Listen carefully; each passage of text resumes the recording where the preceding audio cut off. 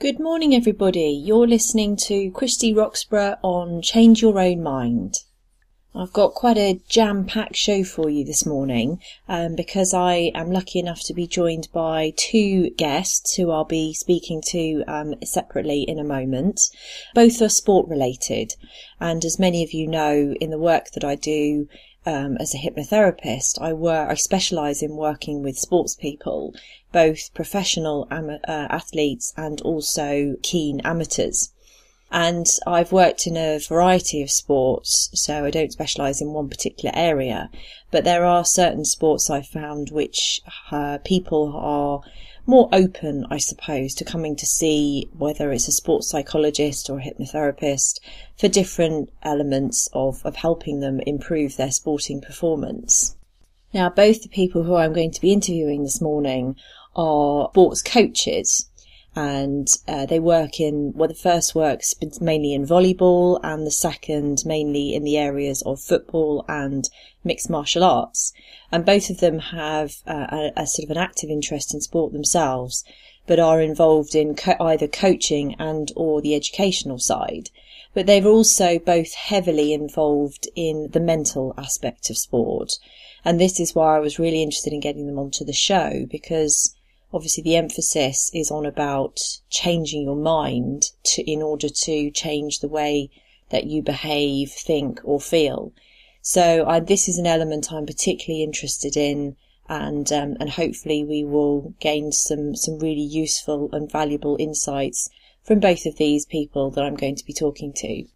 As always, if you're interested in finding out more about any of the topics that are discussed on the show today, then please feel free to get in touch with me, either via my website at christyhypnotherapy.com, or you can contact me through my profile on the Natural Health Radio website. There will also be a podcast of this show available to download once this show has gone live this morning. Now, before we get my first guest onto the show, I just wanted to do another quick recap really about the mental side of sport.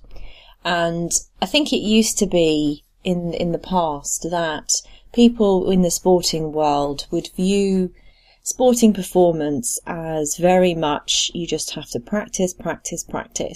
And as long as you put in the training hours, the physical skill, then you would be good. You can develop at your sport and become professional. And there's an element of this which is absolutely true.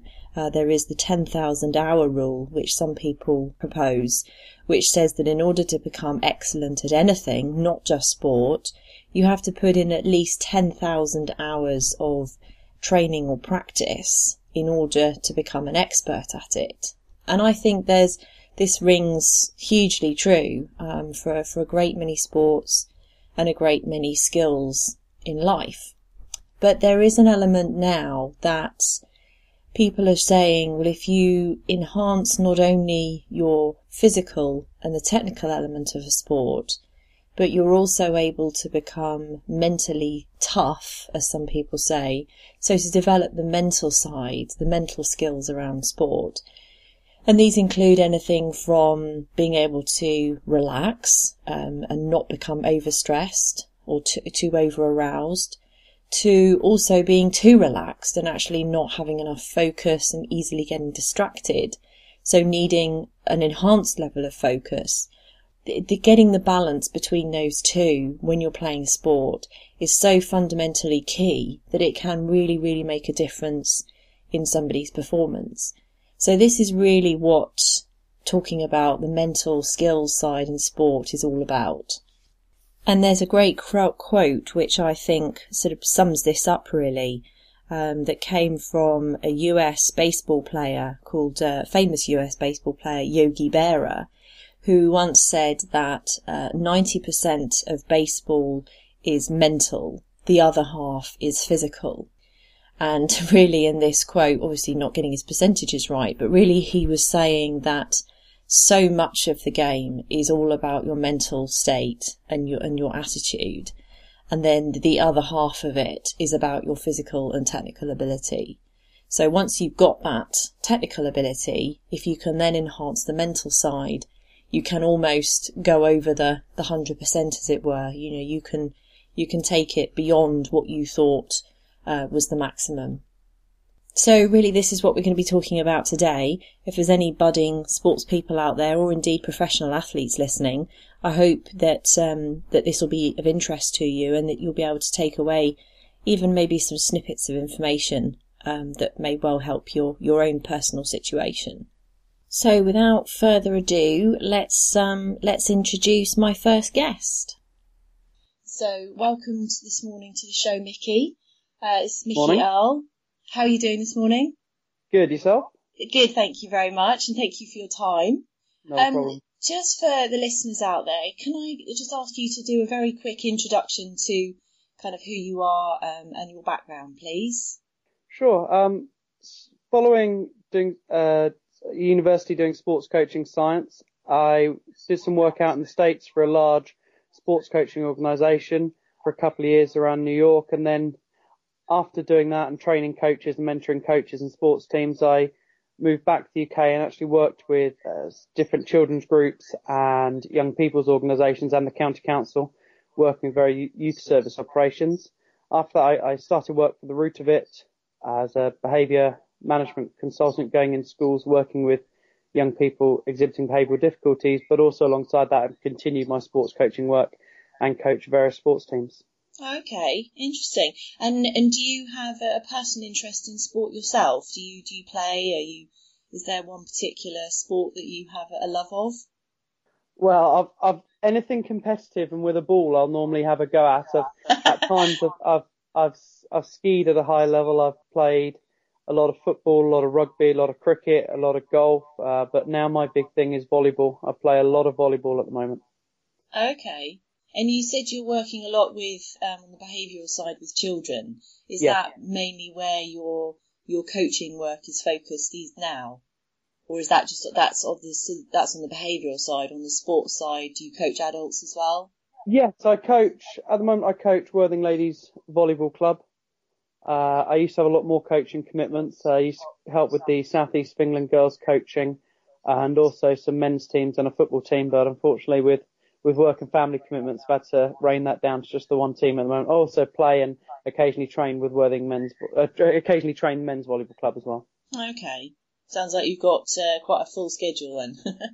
Yes. Brilliant. Well, for this morning's show, obviously, the name of my show and the topic of most of my shows on this radio station are about kind of the mental aspect of whatever it is. And in the work I do, I specialise in working quite a lot with sports people to help them maybe overcome anxieties or nerves, particularly related to competitions. So from a coach's perspective, sort of how do you find that, I guess you find that people respond in different ways to different styles of coaching. And I'm just interested in some of the ways that you kind of manage this, and the ways in which you kind of help whoever it is that you're working with to get the most out of them, really, and get their optimal performance. There's so much in that. At the club we coach at the moment, at Worthing Volleyball Club, we have international standard volleyball players who have represented their country, and we also have absolute beginners. We have 13, 14-year-old players, and we have players who are reaching the end of their career without wanting to put an age on it.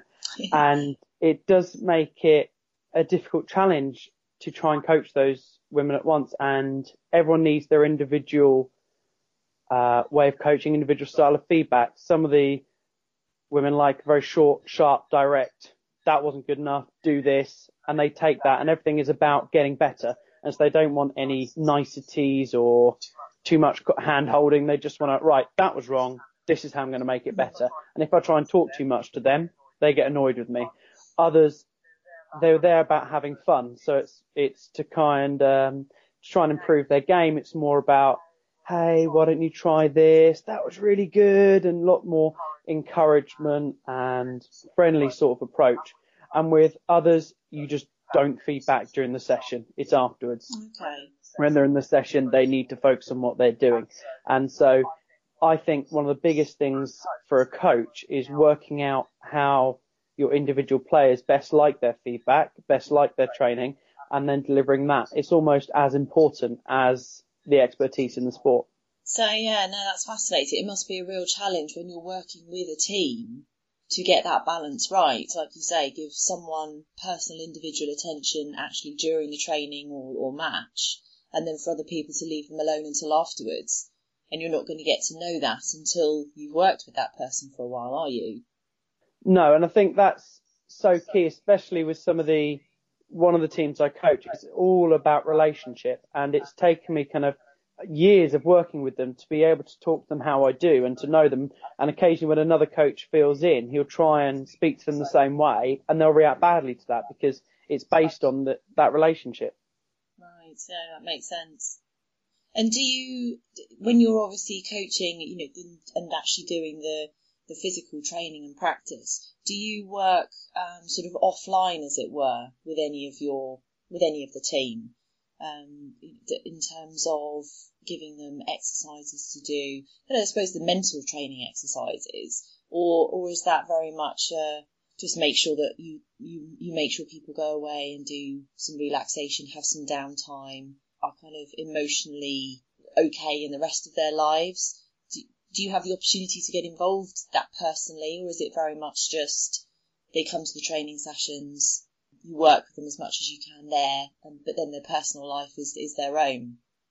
No, there's a lot of social stuff that happens within the club, and I think individually there's little pockets of the teams that self-support each other, little peer networking groups that help each other. I think I will be able to spot the ones who maybe aren't performing as normal or aren't looking quite right, and I'll chat to them, and I'll find that they will talk to me because I'm seeing these people kind of 2-3 times a week, more than they see a lot of their friends. You do build that relationship, and I am able to talk to them about a lot of stuff at home and hopefully help. In terms of directing stuff at home, like downtime or more training, that sort of thing, we don't really tend to do that too much. I mean, sometimes, especially with the younger players, where you can see that they're training an awful lot, maybe they're with a regional squad as well, and us and a national team, they start to get a little bit tired of it, and sometimes a little bit results focused becomes a chore. And with them, I'll maybe say, don't come training for a few weeks, or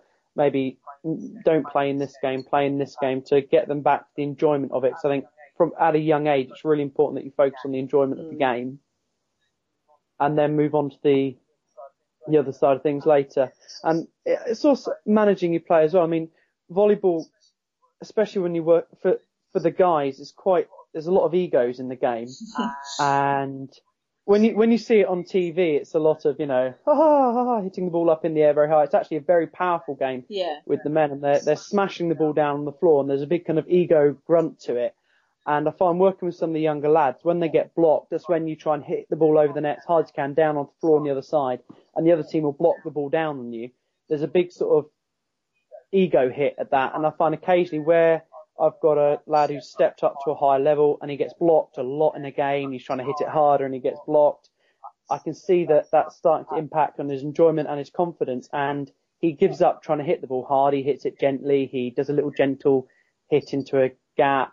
And for him, I'll make a decision to maybe drop him down a level, not because he hasn't got the ability, but so he can experience some success again with the hitting, and maybe work on a few things to help him get round the block better. So then when he comes back up to the higher level, he can experience more success. I find that if you leave people not succeeding too long in a game where it's very much, there is quite intense, the balls, the echoes, the noise of the ceilings, it can affect them a lot, getting blocked a lot, and so I will make sure they experience a lot of success. Well, and just picking up on something you said at the very beginning there, it's the kind of the process versus pleasure argument, isn't it? People might play any sport, whether it's golf, volleyball, tennis, whatever, because they enjoy the actual process of the sport. They enjoy getting better, they enjoy increasing their score, reducing their handicap, etc. But actually, if the pleasure goes out of it completely, and very often, as you've just said, I imagine pleasure can deteriorate very quickly if someone feels that they're not doing very well, then it all falls apart, really, doesn't it? It it would take an extremely strong person to do something, even if they're not enjoying it. Yeah, completely. But different people take different enjoyments from it. I mean, one of our teams at Worthing, they're all about the win. If they go out and win 3-0, 25-10, 25-10, 25-10, they're really happy with that. Our second team would not enjoy that sort of game at all. They'd almost rather lose 3-2, have a really exciting, pulsating match and enjoy it, than just go out and trounce a team. Right, okay. And it's that difference, some of the girls are there for the win, some of the girls, and to improve, and some of the girls are there just because they enjoy playing volleyball. Mm. So it really does come down to personality, doesn't it? So much. Completely. And I think that must be one of the biggest challenges as a coach. And I guess I'm lucky when I work with clients, because very often I work on a one-to-one basis. So I have the opportunity to get to know the person, as you said, build up that relationship, that trust, that rapport. But when you put that person back in a team, and that's where team sports, I suppose, it's so important to have a range of personalities, because otherwise it would be very boring. But that's where it becomes difficult to coach, because you've got those range of personalities, and some people needing strokes, some people needing more of a beasting, and some people just needing leaving alone. Completely, and they affect each other on court as well. You have some players who, as it gets stressful, the situation, they like to make noise and get loud, try and intimidate the opposition, and sometimes that can have a negative effect on their teammates who are trying to zone in and be quiet and focus on what they're trying to do. But I think that blend is really important, but as a coach, that's part of the skill, is managing all those different attitudes at once on the court. And volleyball's quite an odd game because it is a team sport. You have to play it as a team, but at the same time, all the skills are completely individual. So when you're serving, for example, it's quite like tennis. Nobody else affects you. You are solely in control. It's an individual skill, but your whole team is relying on you to get it in. And there can be quite an odd dynamic sometimes between the individual aspects and the team nature of it. Right. Yeah. No, I can understand that. Yeah. It's interesting how different people's attitudes affect their game. I mean, I spoke earlier about people getting blocked when they go to hit the ball. And some people, they'll take a block as an insult and they'll go up and hit it even harder. And they get blocked again, they'll take that as an insult and they go up and hit it even harder. Other people take a much more studious approach. Okay, I've got blocked. What can I do differently? How can I get round the block? Other people, and this used to be one of my faults, probably still is, you get blocked and then you're almost too timid to go and hit again because you don't want to lose another point by getting blocked. And so you go for a gentle tip every time to avoid that getting blocked. And sometimes you want to kick those people and say, no, come on, go and hit it again. You've only been blocked once. You need to hit the ball in. And the people who just go up and whack it harder and harder and harder, you want to say to them, no, come on, stop. Think a little bit more. But managing all those together can be quite difficult. Other people love to blame the setter. So the setter is the person who puts the ball up for the person to hit it at the end. Okay. And more often than not, a lot of hitters, when they get blocked or when they hit it out, will turn and say the set wasn't high enough. It was too high. It was too fast. It was too flat. It was too this. And that can be an interesting situation to manage, especially when you've got an inexperienced young setter. Maybe people don't want to criticize the setter, but at the same time, they might need to. Is it genuine? Is it not? That's always very difficult. One of the easiest teams I coached, the setter had a very, very solid head and used to say to me, every time one of the hitters mucks up, blame me. Tell them the set wasn't quite right and they'll get it next time. His way of dealing with it was, I'll take all the blame. I know half of it isn't my fault, but that way the hitters aren't going to get down. They're going to keep going up and keep swinging for the ball. Okay. Which in one respect worked quite well because the hitters never really had lost any confidence in themselves because they always blamed the setter, but it did mean they weren't taking personal responsibility. And there's that element of, if you keep getting blocked and you keep saying it's the setter's fault, there's nothing you can do to change it. You can't change the sets. So then it's kind of you need them to take some responsibility, but it did work quite well. The setter's taking all the blame. Yeah, that's really interesting strategy from that setter, actually, being willing to take on the responsibility for other people. You kind of think, wow, ultimate team player, sort of saying, make sure the hitter is just feeling good about themselves and they'll get it eventually. But like you say, if there is a technique that needs to be amending, then that's not going to be very productive, is it? Because they'll just keep on getting it wrong. It's about, again, it's about managing the players knowing their individual things. When you know somebody is a good player, but they may be slightly vulnerable to the stresses and the mental aspects of the game, for them it works absolutely brilliantly to just say, oh, that was a terrible set, it was too wide for you, you'll get the next one. For somebody who maybe isn't so technically proficient and might need reminding of things during the game, it wouldn't work so well. You need to say to them, maybe try hitting it down the line, maybe try roll it, that sort of thing. I played in a game a couple of weeks ago where the louder players got very angry at the referee, started shouting, swearing at the referee, really making loads of noise and comments, and got very frustrated. And the whole team's performance absolutely dive-bombed. Wow. Because they couldn't cope with the noise and the shouting and the disruption.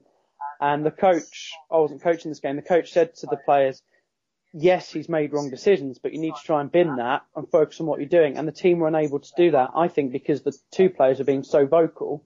It almost needed them to shut up for the good of the team to be able to play on. And the team lost very heavily against a team they should have beaten because they were focusing so much on the referee's awful decisions. Goodness, yeah.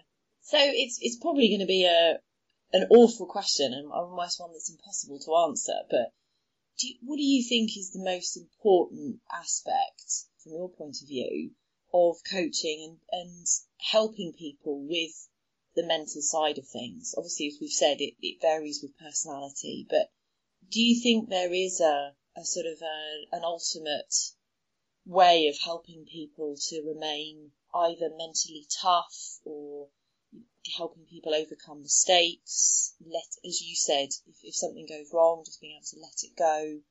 Do you think there is a way of helping, sort of a universal way of helping people do that, manage that kind of thing?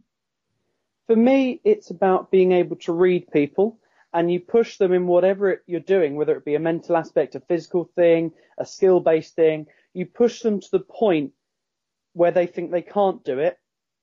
You do one more and then you stop. Okay. Some of that way of reading them. I do a drill that's quite nasty where there are 10 people around the court, all feeding balls for one person. You'll chase to one corner and try and pass it, then chase the other corner, try and pass it. It's an absolute beast of a drill. It knackers you. And I have a scoring system which basically allows me to control how long the drill goes on for. Okay. And I'll be watching the person very carefully. And when it gets to the point where I think, that's it, they now really can't cope, I'll give them one more and then stop. So I know I've pushed them to as far as they can go. And the next time they'll be able to go longer. Okay. And the same with maybe some negative feedback. I can give them so much, but I'll be watching them, reading them. And when it gets to the point where I think, no, I need to stop now, even if I still think there's more to talk about, I know there's a point where they can't cope with hearing anymore, and so I stop.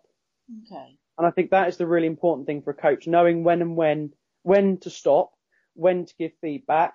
For example, I very, very rarely give technical feedback during a match. I'll give tactical feedback, aim for this gap, the defence needs to swing around here, we're going to block slightly different than this girl, that's fine.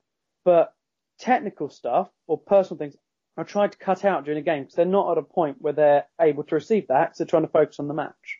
Okay. I see a lot of coaches, they try and give lots of feedback at that point and players can't cope with it. Or you see a player in training, they're tired, they're going through a hard drill, the coach's been having a go at them, and they're at a point where they can't take anymore. And if you give them any more, that's either going to make them want to stop, or they're just not going to be able to listen to it, or you're going to lose the effect of what you're saying because it's just too much for them to take on. So for me, it's all about knowing where their individual limits are and whatever it is you try and do, physically or mentally. My England players, I will just shout at them, keep going all the way through the session because I know at the end of the day, they can take it, they're understanding what I'm saying. Some of my beginners, I'll give them 1-2 points and that's it. Because any more, they're not going to be able to retain it. Right, okay. I was just going to say, it's kind of endurance training, but you do endurance training physically, but it's almost like you're doing mental endurance training as well. Completely. Just taking them beyond the limit, but not so far that they fall apart. Yeah, it's you take them to the point where they're stretching themselves. They're not, as you said, not over the edge. And even we do a drill sometimes where you're a hitter playing against a defense that's set up for you. We'll get our two best blockers there, and you're not going to kill the ball every time. Now, for the best players, where they are putting the ball down and winning every time, that can be a great thing. For them, it becomes more about a physical thing. for some of the players, they're getting blocked a lot. They're not winning a lot of points. It's about that. Okay, I've been blocked. Come off and go again. Okay, they picked it up. I'm going to come off. I'm going to go again. And by making them go again and again and again, you're getting used to that. Okay, I failed, but I'm going to go again and try and beat it. And that can be really useful. There's sometimes you need to make sure you're stopping that before it becomes I'm never going to succeed. Or maybe you pull out one of the blockers, swap it for a weaker player. So then suddenly they're getting some success. And for me, the skill of the coach is reading at what point you need to make a change, how much they can cope with. No, that makes huge amount of sense. Yeah. And I was also going to ask you about the differences that you find between coaching young people and as you said, people that are more further into their career or even coming to the end of their career. Do you find drastic differences? I mean, it's probably, the obvious question is yes, there are going to be differences, but where do you think most of those differences lie in the way that both that you coach and also from a mental point of view? Do you find that children find it easier or is it more of a challenge to kind of get them into kind of building up their mental toughness? Do you think it's something they have or is it something that comes with time? That's an interesting question on the mental toughness. Because it can vary a lot. I work with two siblings, a girl and a boy, and the lad, if you said to him in training, before a training match, I'm going to block you, you're not going to get hit past me all day. His head would drop down, you block him once, and he said, that's it. Sorry, mate. No more. I've got you. And he'd believe you. And his game would drop and he'd play awfully. And you had him in your pocket for the rest of the game. Okay. His sister, younger sister, even when she was 12, 13, I say horrible things to her and really try and get into her head. The serve's going in the net, going in the net, going in the net. And the more you had a go at her, the more you wound her up, the more you told her she wasn't any good, the better she played. And just incredible mental toughness. Now, these were siblings with the same background, both started volleyball at the same time. It's interesting, where she was so mentally tough and he wasn't. And we had to work with him a lot to try and get some of that mental toughness. And I don't think he ever truly got it. She's out in the States and on a scholarship playing volleyball, so it worked out well for her. But it's interesting, and I think it can be trained to a certain extent, but I do think that some people are more gifted in that area than others. Right. Okay. So some people are more sort of almost hardwired. It's part of their personality, part of their makeup. As you say, the more with the girl, the more you tried to wear her down, the tougher she got. Yeah, and the harder I think she took that as motivation. Yes, quite, yes. And I think that's where you can refer to some sort of sports psychology theories, the attribution theory. What do people attribute success to, or failure for that matter? Is it that they put a good performance down to luck, or just situations on the day, or when they do well, is someone more likely to say, actually, that was because I did this, this and this? And I imagine that's more of the case for that little girl, whereas the boy would probably say, if he did well, he would probably just say it was chance, it was luck maybe. But if he did badly, it would be, oh, well, I failed, I messed up, or it was due to situations sort of out of my control. It kind of comes down to a feeling of personal control. There's a certain amount of that for a lot of players. I think for him, it was a lot about image. He always had to have the latest gear. He looked fantastic and all his stuff, and he'd come up and he'd jump and he'd smash the ball down, look great, and he'd look for that adulation. Then suddenly he'd get blocked or make a mistake, and his head would go down. He played in a team of very, very good players. I think sometimes he felt that if he wasn't matching them, he wasn't good enough, and his head would drop. And I think for him, he needed to be able to recognise that he was a good player, and one bad hit didn't make him a bad player, but he struggled to do that. In response to your earlier question as well about the difference between coaching adults and children, I think you need to recognise where people are at in their careers. I mean, with the children, I always try and make sure, so in volleyball you have set positions, you have a setter, an outside, a middle, an opposite, and a libero. I try and make sure that young people get to play all the different positions, because I don't want to try and force them into somewhere straight away where they're necessarily not, when they're not necessarily happy or it's not their right position, because you don't know how physically they're going to change as they get older. So I try and make it about fun, enjoy them, trying a bit of everything. With the older players, you're not going to change them. So you train them just in their one position. It might be they have a slight technical flaw in their technique that isn't quite right, but works for them. Now with a junior, you don't know how far they're going to go. So I would always try and correct that and get it right. With an adult who maybe is going to stay playing lower level volleyball, they can get away with a slight flaw in their technique. They've made it work for them. They've been doing it 25 years. There's no point in trying to change that. Leave it. They're not going to appreciate having that aspect played with. It's not going to really make much difference to them at the level they play. So I just leave it. But with a junior, I'll always go into that and try and change it. So with an adult, I'll focus much more on kind of the tactical side of things and the motivational side of things. Where somebody's still aspiring to go up the levels, I'll look much more at their technique as well. Right. And sometimes when I've worked with kids, it's more, sometimes I think, obviously, if a child is under 16, then very often it's the parent that has suggested that the child should come and see me, and one of my challenges is always obviously to make sure that the child actually wants to be there as well, and it's not just the parent forcing them into it. But yeah. Do you find that as well with some kids that if you're struggling, it's a case of actually, do they really want to be there? And they might say, yes, I really enjoy this sport, but it's kind of getting down to actually, it goes beyond the pleasure bit and it just becomes process, and it's maybe parents forcing them and kind of putting the pressure on, but they're really struggling with that and they just don't want to be there. We do get that, and that's why, as I said, with the juniors, I always try and make sure they're getting some game time in a session. I mean, sometimes with adults, you'll have a purely technical or physical session. With the juniors, I'll always try and make sure they're getting some game time in, some space just to enjoy playing volleyball.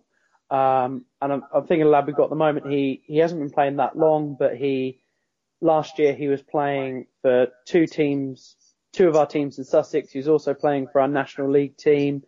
And he was training with the regional squad, and suddenly it was just too much training. His head dropped and his attitude just completely fell apart. And he wasn't enjoying it anymore because he was doing it every night. It was becoming a bit of a drag. And so for him, I recommended he stop doing an awful lot of it. And he's cut right down, just playing for two sides now. And you can see he's starting to enjoy playing the game again. And that's what's really important. And where young people are really pushed by their parents, I try and help them to find their own personal motivation to play and to be there. And for some people, it's all about getting to smash the ball really hard. Some people, it's about that teamwork and camaraderie and being part of units. Some people, it's about trying to push themselves and see how much they can develop. Some people, it's about their fitness. But with the juniors, I try and help them to find what it is that motivates them to play. And some of them, I'm successful, and some of them, you're right, they don't want to be there. Their parents are pushing them. They'll enjoy it for a while, but until they find their own inner motivator, they're not really going to push it on and take it on for themselves. Okay, so it's like I said earlier, I think there is no sort of magic solution for everybody, is there? It is such a personal thing, and that's probably, from what you've said, I can understand, makes your job so challenging, but also so fascinating, I imagine, at the same time. That's what I like about it. I mean, if everyone was the same, it'd be really boring. Yeah. And that's part of the challenge for me as a team sports coach, is to try and get everyone playing together and manage all those different personalities to make a cohesive team that works. And that's what I really enjoy about doing it. And I think volleyball's a nice number for that. It's 6 people. I know when I've coached football before, you got 11 on the pitch, probably got a squad of about 18. It becomes, you can't give that individual and that team focus. And it's a lot more difficult in football. When I've coached rugby, it's even bigger again. But I find volleyball, that kind of, you'll have a squad of about 9 on match day, and that's a really good number to kind of be able to give individual work and blend that team to win. Okay, brilliant.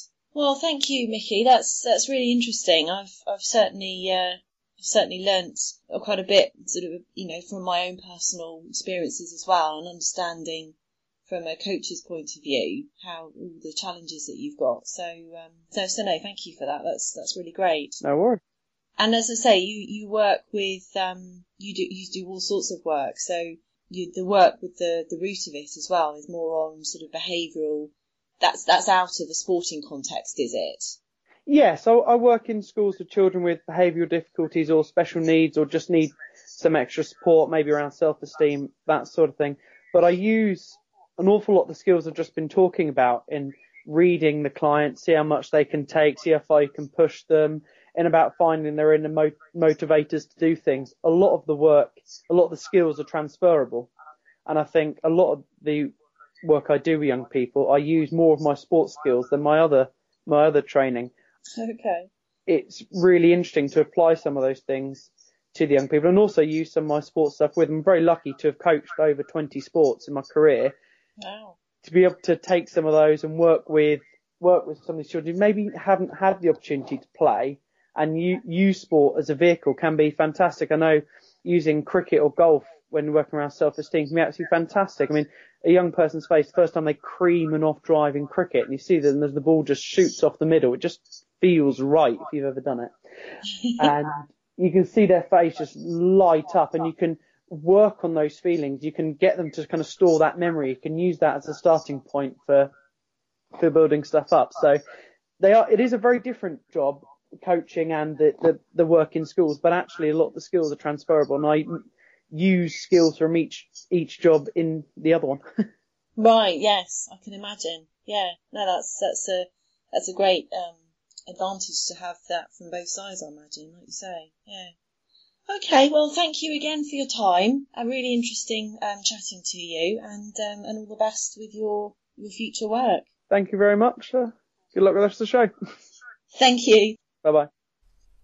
Okay, so just before I introduce my second guest, I just wanted to point out that if anybody is interested in the work that Mickey does with children, with the intervention work that he does, you can get in touch with him through the company called The Root of It, which is a company that works with both schools and educational institutions. So if you'd like to get in touch with Mickey, you can go through their website.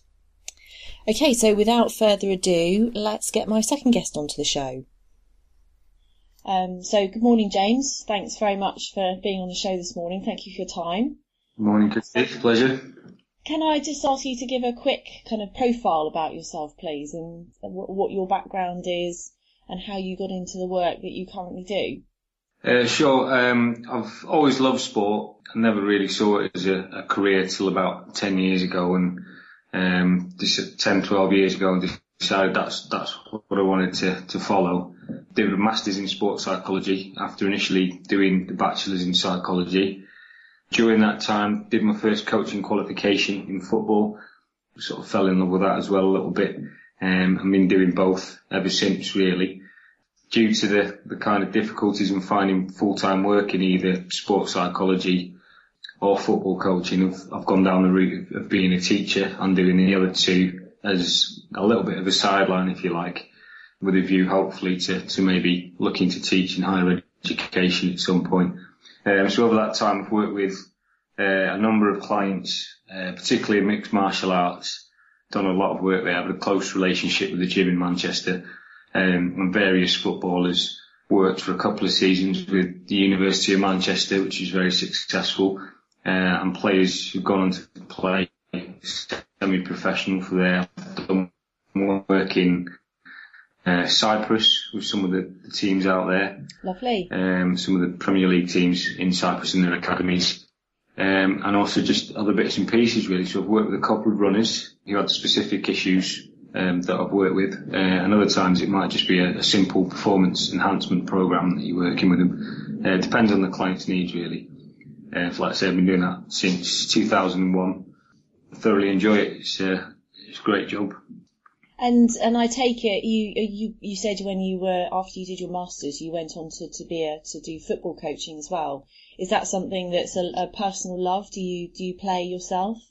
I used to. I was an enthusiastic amateur rather than playing at any great level, but I've always loved, and I really love working with. I'm working with an under 14 age group at the moment, so I love working with players at a developmental age, trying to give them any sort of information that might help them to become professional or semi-professional players. Okay. And if not, there's the education side that I would. Right. Okay. So do you find working with the kind of the youth, let's say, compared to an adult athlete, if someone's going into whether it's professional football or martial arts or running or whatever the sport, do you find the reasons that clients come to see you and the way that you work with them is different according to their age? Yeah, I think obviously you have to, if you're working with the younger age groups, you have to simplify it. Like I said, I was lucky enough to work with Manchester University, so they're all very intelligent young men, so you could pitch it pretty much almost at master's level, so you're kind of replicating what I've learnt myself. But when you're working with 13, 14-year-olds, I think you just absolutely baffle them, so you have to think about simplifying it. And you mentioned before, is there any differences? I think the main difference is obviously with football being a team sport, I'm very male dominated. There's a lot of egos there, and sometimes it's very hard to break down the barriers. But I think the main difference would be whether you're dealing with players individually or on a team basis. Mixed martial artists, obviously, you're always working on a one-to-one, so you get a chance to develop a bit of rapport and a bit of a relationship.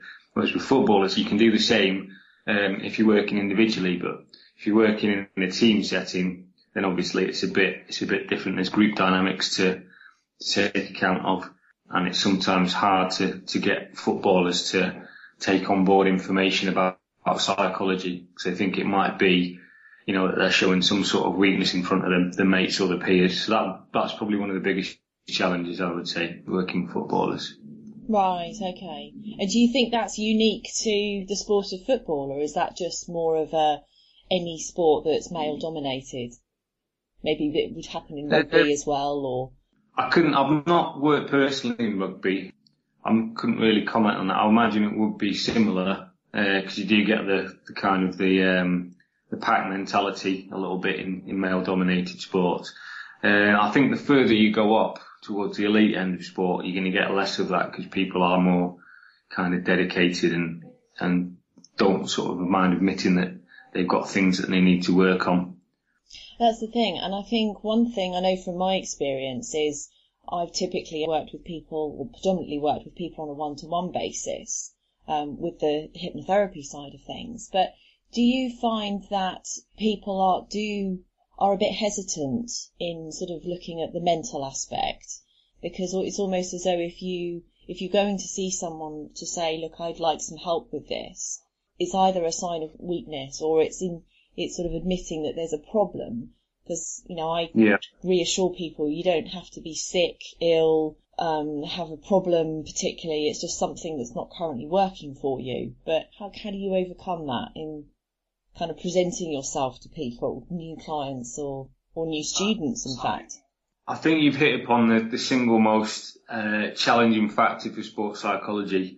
Like you say, it is, because it's psychology, people think it's problem related, and you're going to lie on the couch and talk about your relationship with your mother and all this stuff's going to get dredged up. But the first thing I try to emphasise is it's purely about performance enhancement. But it is very, very hard to get that across, especially in a team setting. I mean, the best clients you work with are obviously the ones that are most open-minded, and they tend to be, like I say, on a one-to-one. If you are doing that in a group setting, obviously you've got the kind of the magnification effect of being around the mates, and also there's maybe a possible problem with selection as well. If the player thinks that the manager knows they're seeing a psychologist, maybe they think there's something wrong with them, and when it's your livelihood that you're depending on getting picked and getting paid and whatever, you might not want to show any weakness in front of your manager or your coaches. I mean, when I've worked in mixed martial arts, it's been quite handy, because the coach is the one that tends to refer the clients to me. So that's, if you've got the coach on board, then that's half the battle, I think. Right. There needs to be quite a holistic approach. And I guess with the Olympics, obviously now a few years ago, I remember seeing, particularly with, I think it was the British cycling team, they were very open about having worked with the sports psychologist. I think they even got them on the television to interview them. They were raving about the work that they did. I think the British synchronised swimming team as well were similar. do you think that's sort of helped in raise the profile of how important the mental aspect is, and that actually it's a person who is very often a technical coach as well, but it may not be? Sometimes it's good to kind of keep technical skill and mental skill separately, but that it sort of opened it up to be more, actually this is a good thing to do, and if you do that, you're probably likely to improve your performance. Yeah, I mean, particularly you mentioned cycling. There was something in the BBC website today about Steve Peters, and he's worked with a lot of clients, high-profile clients like the cycling team, Steven Gerrard, Craig Bellamy, lots of footballers, and recently boxers, etc. So people like that, when people like Victoria Pendleton are coming out and saying he's the single biggest influence on my career, then it can only be good for sports psychology as a domain, or sports psychiatry in his case. The unfortunate thing is you do tend to get a lot of unqualified, unregistered kind of gurus who've been a bit maybe self-taught. They don't have the qualifications. They may well be doing a decent job, but they've not got the actual academic backup to that. So they might, if someone's had a bad experience with someone like that can have the opposite effect. So I think you have to be careful who you use as your role models. I had a friend who was a professional footballer, and before a game he had someone who claimed to be a sports psychologist doing loads of relaxation and basically meditation. So we'd gone to the game and he was very, very relaxed, and obviously he had a dreadful game because his arousal levels were too low. Right. So it's kind of making sure that everything's applied in a correct way and it's all done in a scientific manner, really. Oh, that's interesting. And to touch on that element of the lecturing and the education side that you do, if you're working with, working with a youth team, you can pitch it at a kind of a master's level. It train them, I suppose, and teach them these skills. But do you find on the education side that that there's any challenges around it, or that people are, that some things are easy for people to take on board? I suppose people that are on a course are there to learn, and they clearly want to get into it. They're open-minded to it in the first place. But do you find there's any challenges at all in the teaching of it side? I think the biggest possible challenge for the teaching side is in the application side. So it's all very well having everything in black and white books, theories about aggression, arousal, leadership or whatever, and it's then actually being able to apply that. So that's where your skill comes in as a consultant, putting that information to good use and how you can actually get it into your client's head in the best way. Personally, I like to use a lot of kind of case studies, video clips, that sort of thing, technology as much as I can, use of stats, anything I can to sort of back up what I'm doing. So I think that's the biggest challenge, getting it from the classroom onto the pitch and seeing results in that way. Okay. So you use those methods when you're actually teaching, when you're working with the university students? Yeah, well, I try to, use case studies as much as possible. So If you say you're doing about theory of aggression, you can show 3 different types of aggression, or get your students to find 3 video clips that show those types of aggression, so that they're actually applying it themselves rather than, it's not sort of old school where you're just taking notes and it doesn't seem to make any sense. You're trying to give it a real world kind of context, really. Okay. And just to touch on case studies, obviously, you've worked with some high profile sports people by the sounds of it, and athletes, so not mentioning any particular names, but what are the sorts of things that you find you've had particular success with, either in football, martial arts or any kind of field? It's just, I think a lot of it when you go in, a good coach would be a good sports psychologist anyway. That's part of your makeup as a coach, but it's going in and just kind of smoothing off the edges a little bit, maybe, and anything you can add to what's going on. So it might be things on the organisational side, how training's done, maybe things that athletes haven't figure out for themselves. I mean, given time, most athletes, a lot of sports psychology is common sense anyway, so most athletes will work a lot of it out. So it's just kind of filling in the little gaps and giving them a bit of a head start. So I remember an interview with Sir Steve Redgrave. He said by the time he'd done his last Olympics, he kind of worked it all out himself because he worked with a sports psychologist, and they told him all the stuff, and he said, if only I'd known that kind of 20 years ago. Yeah. But he didn't do too badly, to be fair. So it's just looking at, giving your opponents, your clients the edge as well, really. The difference between success and failure at the top end of sport is a fraction of 1%. So if you can give them something, even if it's a marginal gain, as British cycling would call it, you're giving more of a chance to win. And when you do get to the elite end, it's the psychological factors that are most important, because everything else tends to balance out. So your technique, your tactics might be a factor, but your fitness, when you get to the top level, with something like martial arts, even football, any sport really, it's going to be the mental side that will carry you through. That'll make the difference between winning and losing, I think. And do you find at all that people come to you, because obviously as a coach, you, for example in football, you would be commenting on technical skill as well, but sometimes I guess it's probably better to keep the technical element of it completely separate. I know when I've spoken to some golfers, they sort of say, look, I don't want to mess around with my golf swing or the technique, but it's all the mental aspect, they'll say I'm getting distracted, or I feel anxious, or I've lost confidence, or maybe I've just lost the love of the game, for example. Do you find that you end up having to kind of cross over, sort of working on the technical side as well as mental? There's pros and cons to being a coach and having the psychology background, I think, because you can kind of sneak some stuff in that when they're not expecting it, so they don't even realise it's psychology, if you like.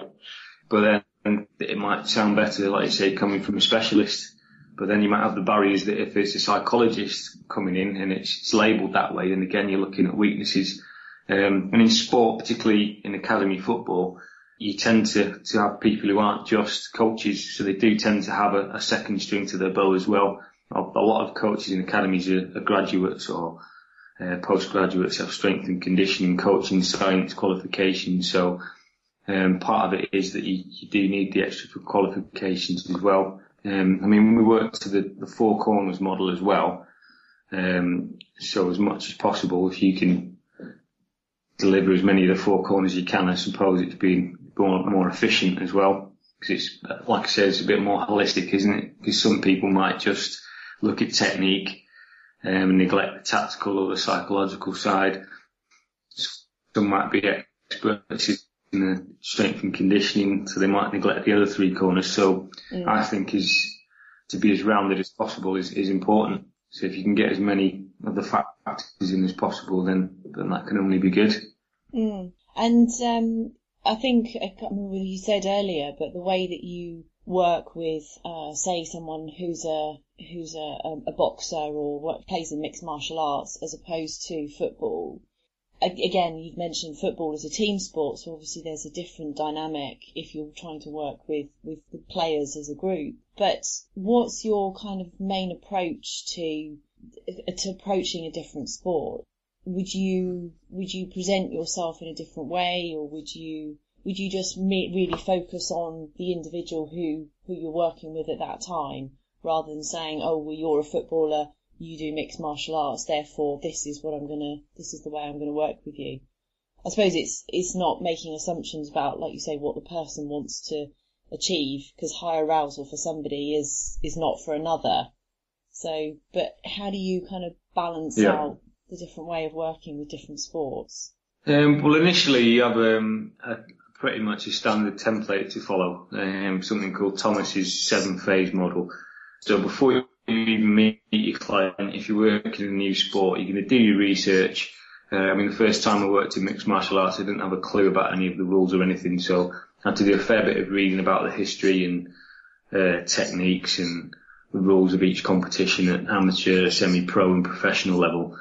So you go in 4 rounds before you meet your clients, and then it follows a certain patterns. So whether you work, whatever sport you're working in, whether it's football, mixed martial arts, rugby, individual team sports, you follow pretty much the same sort of pattern. So it'll be familiarising yourself with the sport initially, and then it'll be kind of a test, what we call a test battery. So obviously if you go to the doctors, he's not going to prescribe any medicine for you without examining it. So really you've got to find out as much information as you can about your client or clients, whether they're individual or team. So like I say, you can speak to them themselves. There's a couple of questionnaires I use, obviously trying to keep them as brief as possible so you don't kind of alienate them to start with. Performance profiling is a massive thing we do, which is very, very useful. Could be, like I say, looking at videos of them, statistics, talking to coaches, friends, people they're training, obviously without breaching their confidentiality. And then once you've kind of gathered as much information as you can, then you look at your interventions and how best to apply them.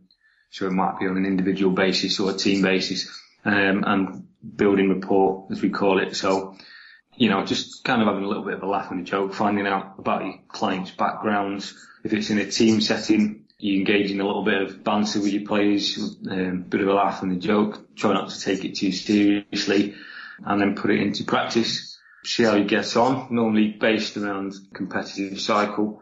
And then obviously you've got your review period afterwards. You get feedback from your clients, your coaches, and then you go back to sort of phase 1 again. And it's just a big kind of loop, a big cycle.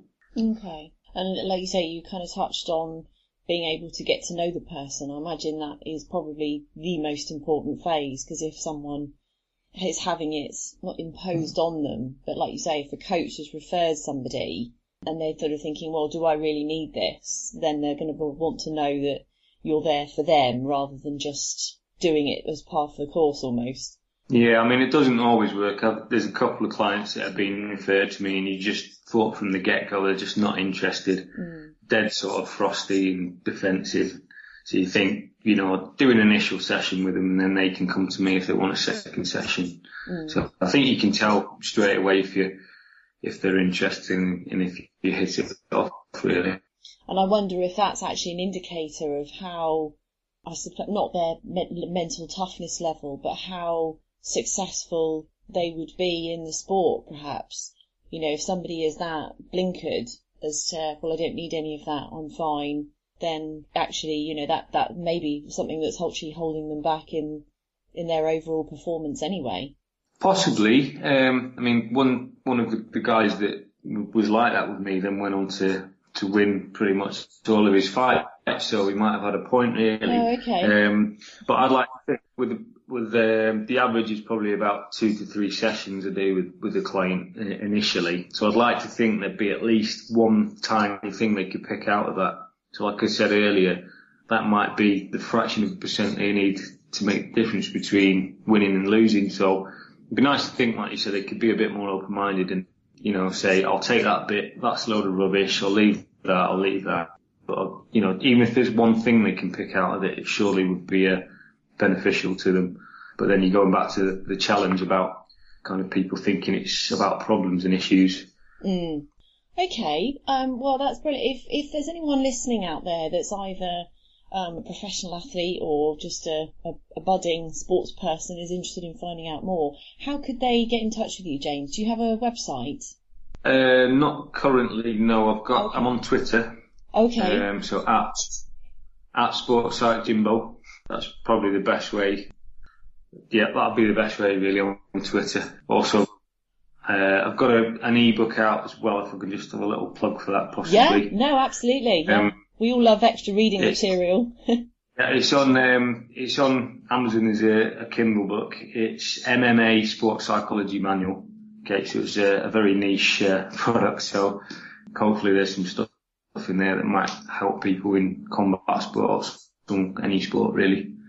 Yeah, I've also got, my own blog, WordPress blog, again, Sports Site Jimbo, and very good website that I contribute to called The Sporting Mind, run by a chap called Adam Morris, which is loads and loads of resources and articles on there from probably a couple of hundred people by now, so that's a very good resource.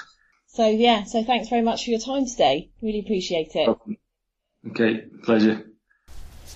Well, unfortunately, that's all we've got time for today, I'm afraid. Thanks very much for listening today, and please do tune in again in a couple of weeks' time for another show of Change Your Own Mind.